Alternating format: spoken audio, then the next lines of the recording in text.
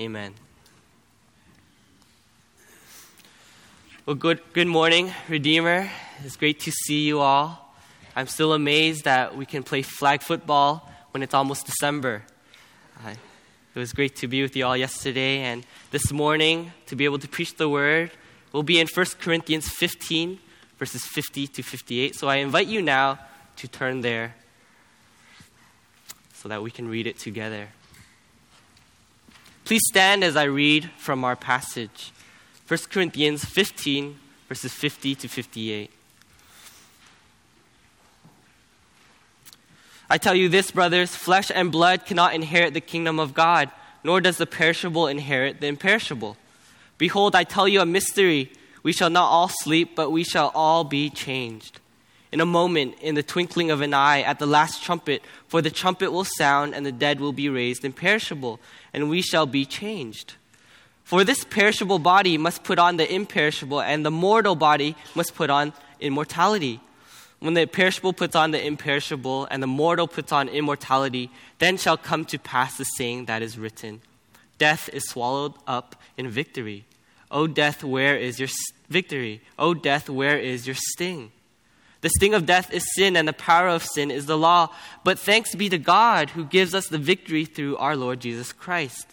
Therefore, my beloved brothers, be steadfast, immovable, always abounding in the work of the Lord, knowing that in the Lord your labor is not in vain. This is the word of God. Please be seated.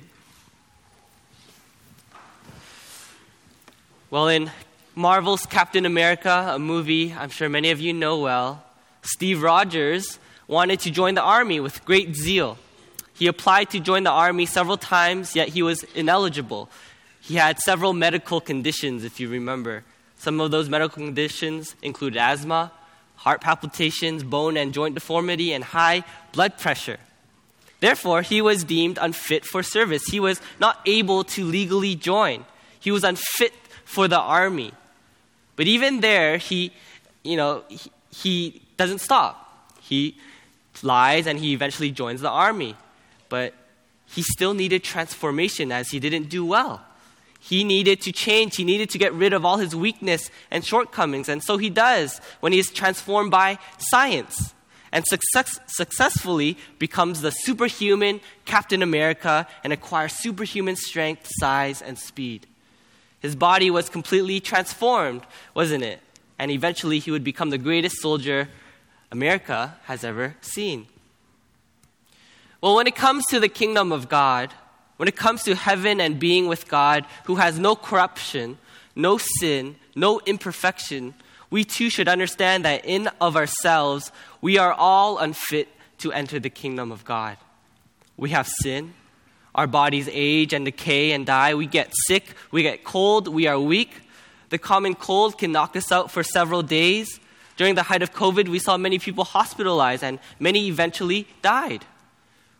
We live in a futile world. Things are not as they should be. Death and disease run rampant. We can be hit by a car. We can be struck by lightning. We can be diagnosed with cancer. Death comes. Disease and sickness comes for all of us. Tragedy can befall any one of us, and our lives can end, or our bodies can be significantly injured. We are unfit for the kingdom of God in our current state. If the kingdom of God is for the imperishable, if the kingdom of God is for the perfect, if the kingdom of God has no pain or death, how can we who are perishable, imperfect, and corruptible inherit the kingdom of God? Well, brothers and sisters, thanks be to God who gives us victory through our Lord Jesus Christ. One day, death and sickness will be no more. And as we consider our passage this morning, let's be thankful and hopeful for the bright future ahead as we consider three things from Paul. Number one, believers shall be changed in verses 50 to 53. Number two, believers shall not die, verses 54 to 57. And lastly, believers shall stand firm, verse 58. And first, believers shall be changed in verses 50 to 53. You see, in chapter 15 of 1 Corinthians, Paul talks about the resurrection of Christ, the resurrection of the dead, and the resurrection of the body. One of the great hopes of the Christian life is that we as God's people will be raised just as Christ was. One day our bodies will be made new. We will have resurrection bodies with no corruption or imperfection. There may have been some confusion, however, about the resurrection of the dead. And Paul in chapter 15 clarifies this. The Corinthians questioned the reality of the resurrection because a very dramatic change would need to occur in them. They didn't believe that it could happen, perhaps. Perhaps they doubted the reality of being able to change and being able to inherit God's kingdom one day.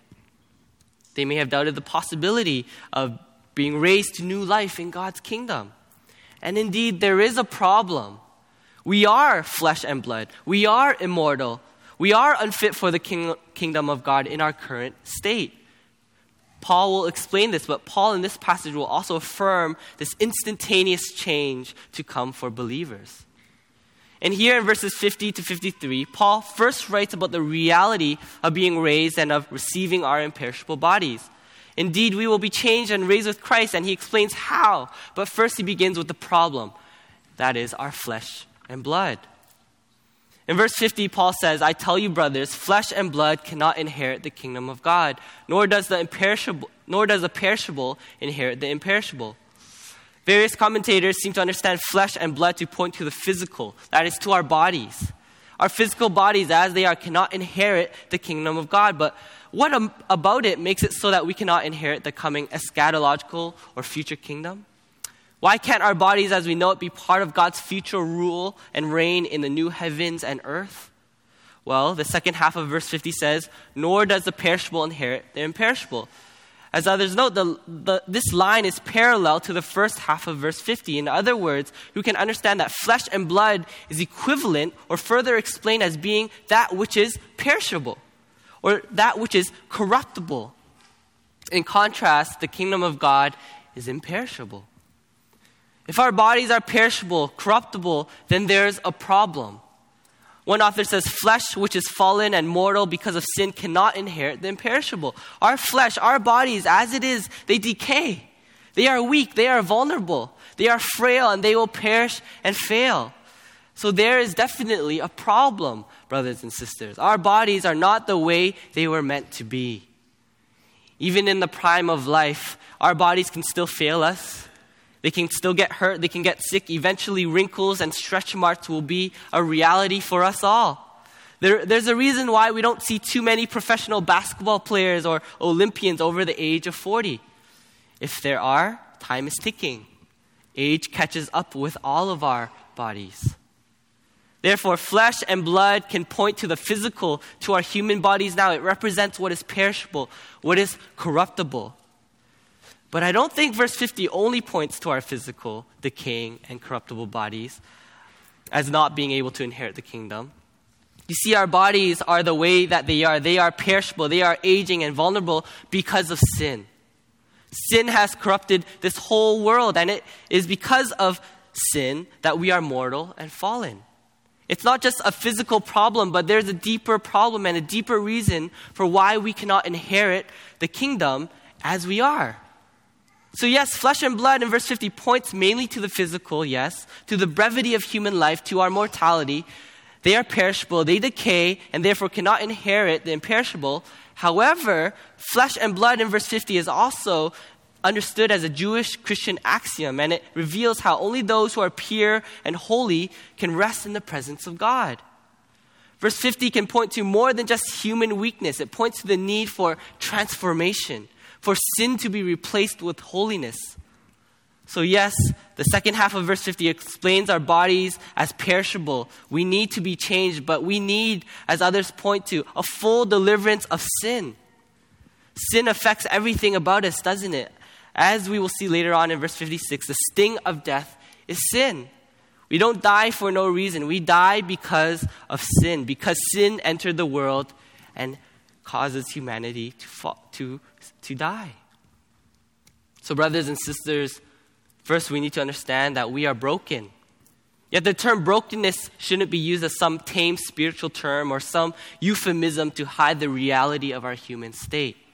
But the reality is that our brokenness, including our decay, our corruption, and It includes our decay, it includes our corruption, and it includes our death.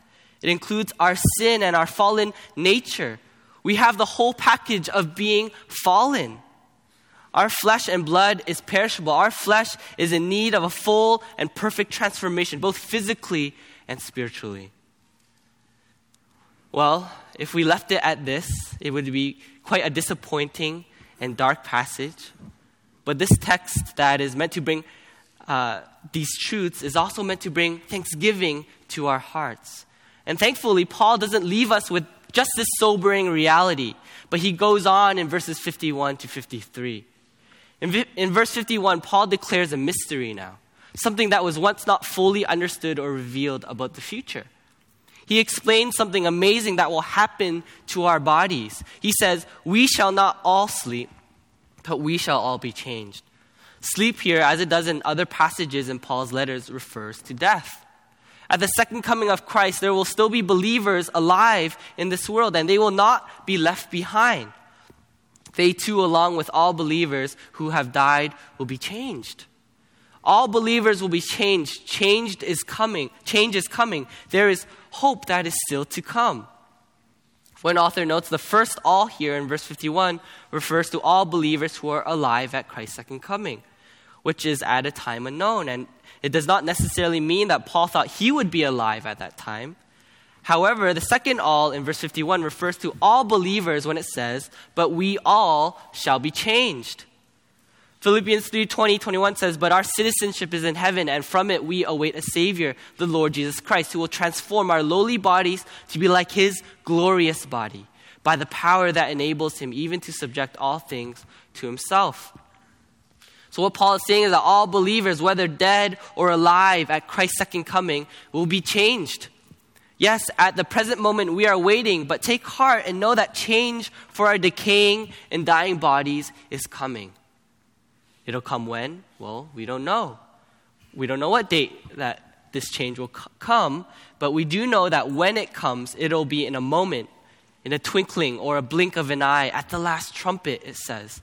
In other words, it will be instant. When Christ comes, the Lord of the universe, with His infinite power, will transform and change our lowly bodies. The Corinthians and all of us do not need to doubt. We don't need to worry. When, not if, when Christ comes again, He will bring everything to completion. Our change and transformation will be dramatic, and it will be full. It will be amazing. Up to this point, I've been saying at the coming of Christ. Well, why can I say this? As others note, that this trumpet points to the day of the Lord, the manifestation of God's presence. And more specifically, it refers to the second coming of Christ.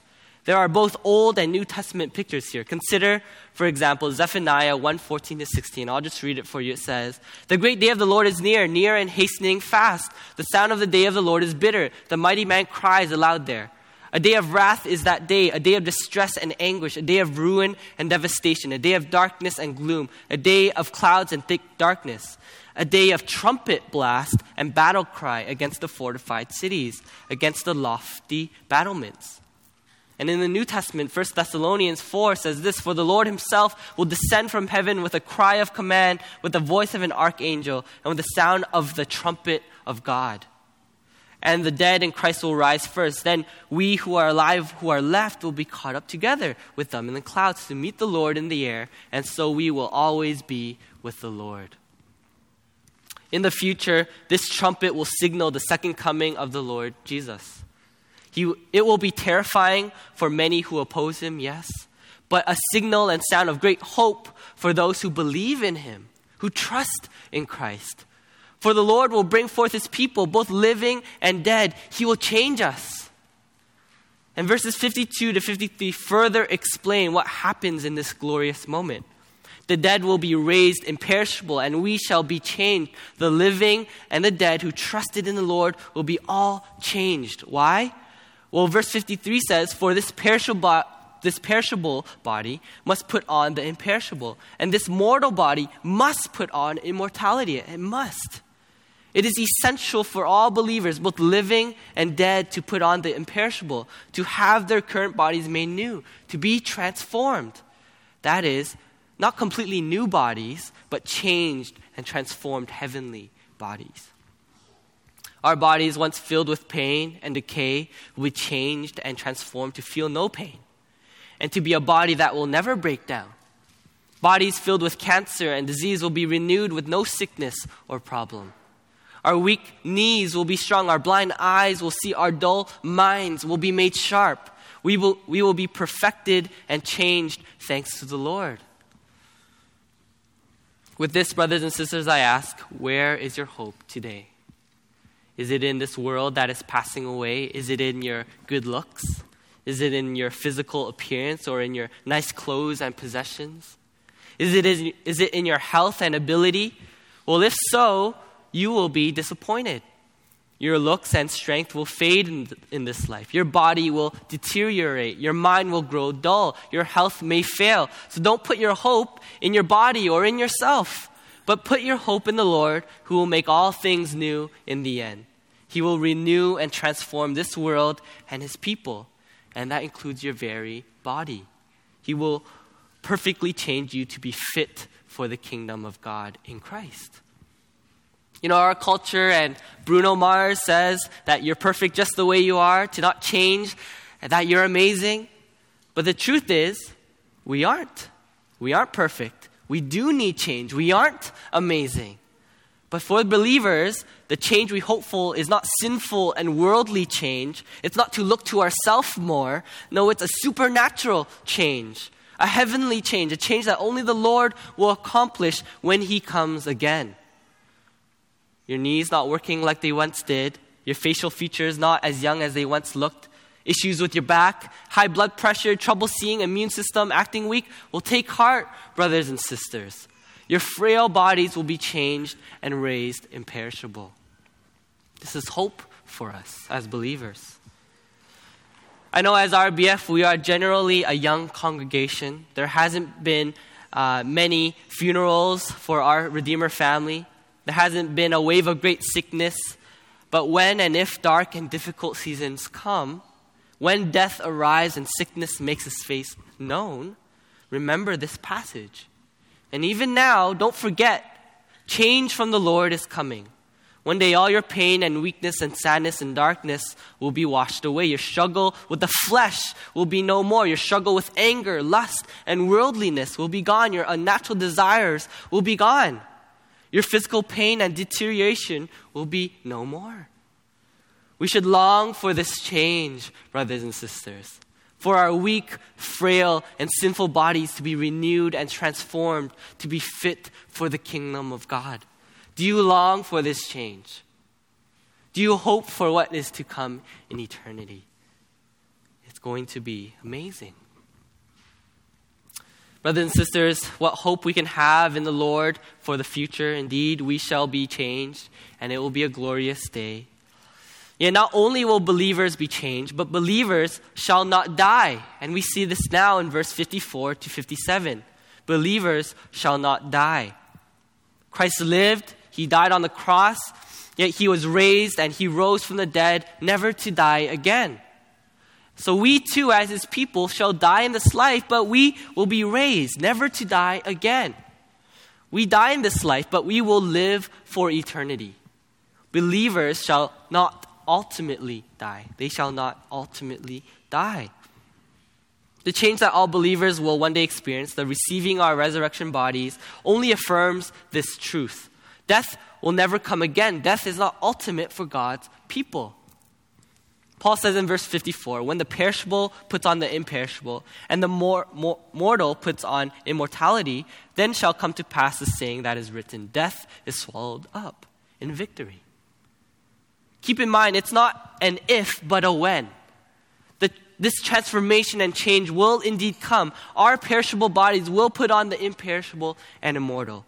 Our resurrection body shall never die, never age, never decay, yes. And when this happens, we will more fully see the promises of God fulfilled. Death will be swallowed up in victory. That's a promise. First, in verse 54, Paul cites an Old Testament passage which Ben already read for us, Isaiah 25:8, which says this, He will swallow up death forever, and the Lord God will wipe away tears from all faces, and the reproach of his people he will take away from all the earth, for the Lord has spoken. Paul here refers to Old Testament promises of swallowing up death. God wipes away tears. And I believe he does this in this context because at the return of Christ, when he brings forth our resurrection bodies and makes all things new, believers will fully realize the promise of death being swallowed up forever. At the moment, however, death still exists, doesn't it? Children die. Grandparents die. We will all die on this earth in our current bodies. But when Christ returns, we will be raised, never to die again, because we will be raised imperishable and immortal. Therefore, death will indeed finally be swallowed up. It will be taken away for all believers at Christ's coming. And furthermore, in verse 55, Paul says, "O death, where is your victory? O death, where is your sting?" And here he cites another Old Testament passage in Hosea 13:14. And it says this, "I shall ransom them from the power of Sheol. I shall redeem them from death. O death, where are your plagues? O Sheol, where is your sting? Compassion is hidden from my eyes." As others highlight, Hosea speaks here of judgment upon Israel. However, there are these few verses, such as the one I just read, of hope and redemption. Yet, since Paul is highlighting this verse in 1 Corinthians, the promise of redemption found in Hosea is fulfilled in Jesus Christ and ultimately in the lives of believers, thanks to Christ. When Christ transforms his people, he will fulfill these promises because death will no longer have any victory. Death will be eliminated, and immortality and perfection will rule. Paul looked forward to this day where he'd be able to say with Hosea, "O death, where is your victory? O death, where is your sting?" This is great news and hope for believers, for you and me. Death for believers is not the ultimate destination. Yes, at the moment, death does indeed hurt. Death does seem to rule and reign because it's all around us. We ourselves will die in this life, but it won't have the final say, brothers and sisters. Thanks to Christ who overcame death when he put death to death through the cross and through his resurrection. When my grandpa died, there were tears and pain. My grandma especially felt the pain of it as she lost her beloved husband, whom she married at 19. A life lived with the one she loved was now over. She was no longer his wife, for he died. And I'm sure it stung. I saw as those tears went down her cheek. It hurt. It was tragic. Seeing him in the hospital and watching my grandma say goodbye to her, my grandma say goodbye to her beloved husband was painful. The pain and, in a sense, the victory of death was still there. It's still here. Yes, tears will flow, but it won't always be here once again for believers. One day, both my grandma and grandpa will receive their resurrection bodies and be changed. Age and disease will no longer be against them. My grandpa, though dead, lives and will one day receive his resurrection body, which will never die.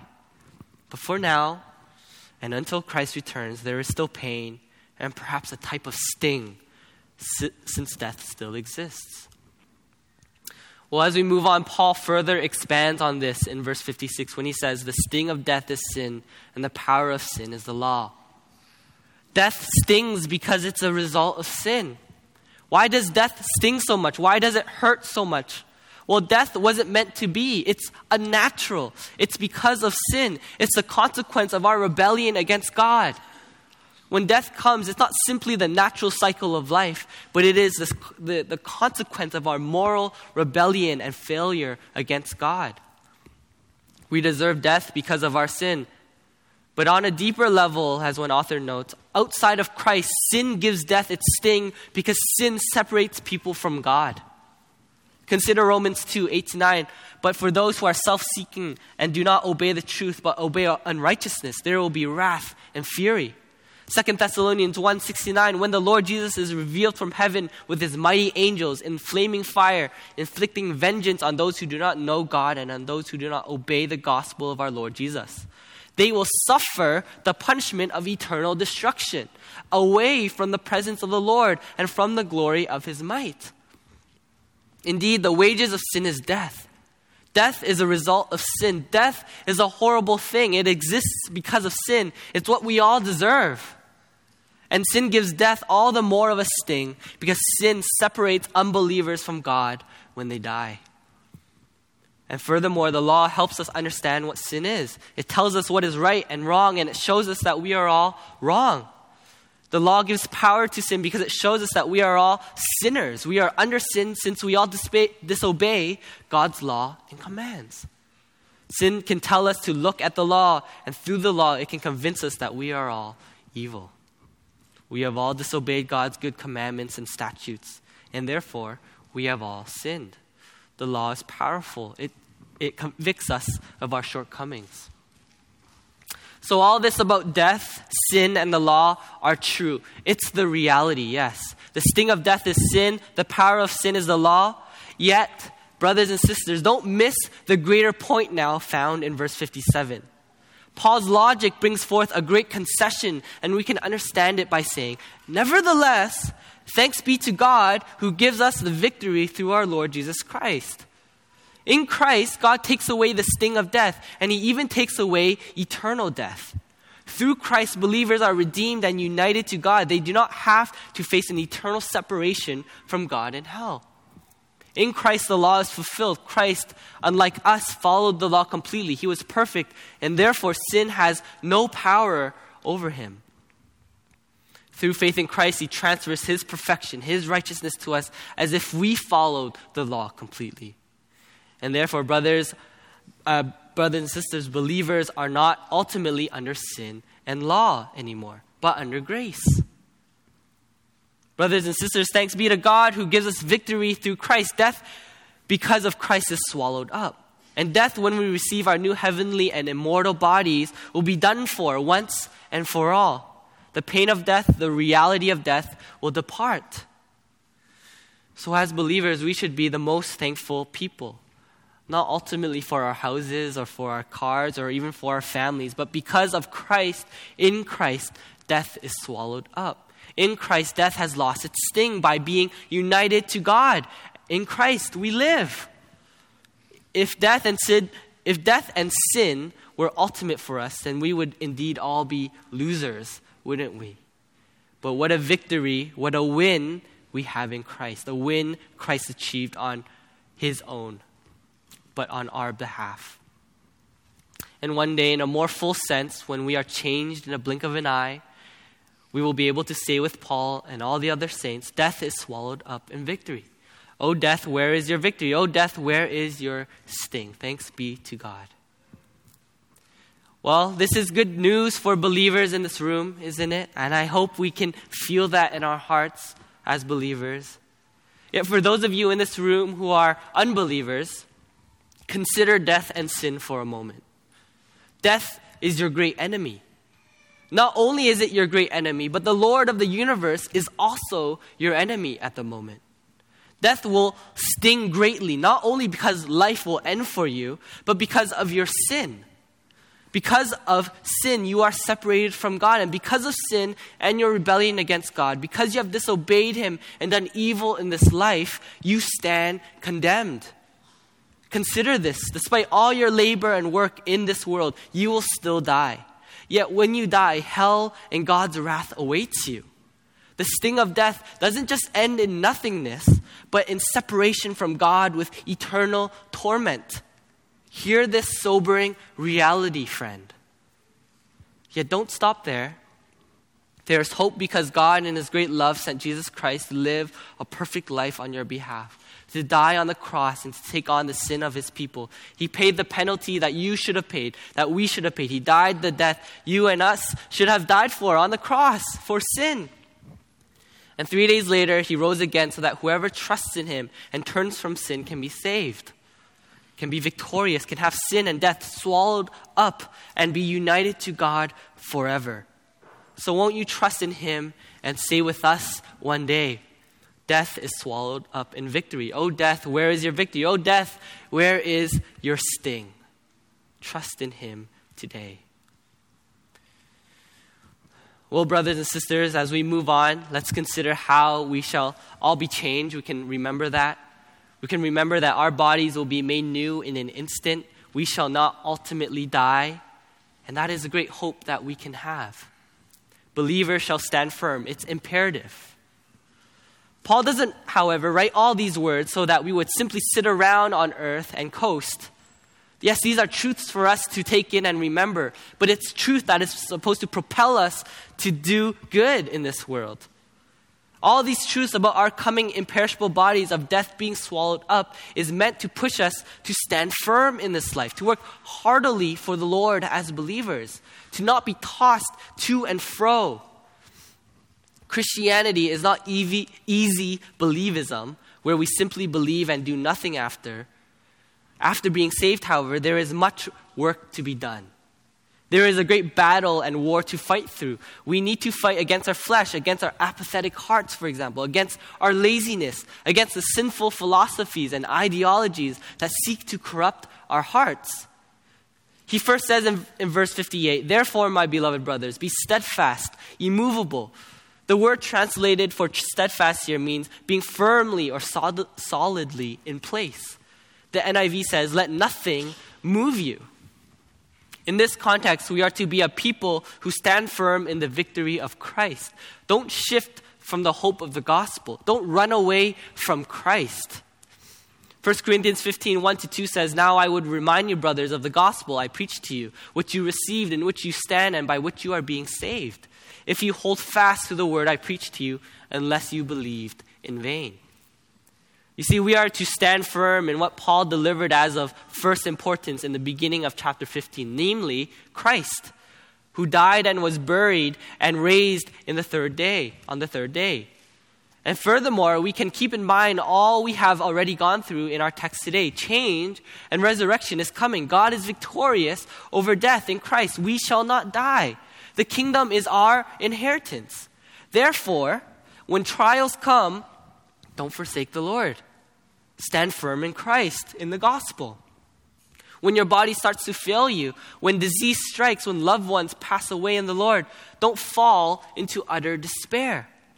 When things don't go your way, when your body becomes an inconvenience, don't despair. When the next cold strikes, if you get COVID again, when you're unable to get out of bed due to some sort of bodily pain, don't curse God and be angry with Him. Rather, remember these promises. Remember that when the Lord returns, our bodies will be made imperishable with glorified resurrection bodies. We shall all be changed in a second. So therefore, Paul says, stand firm. Stand firm in the Lord. Be immovable. And furthermore, Paul tells us to always abound in the work of the Lord. As one author notes, this abounding is related to anything that is connected to building up the church. We can do all the work that the Lord has called us to do with great joy.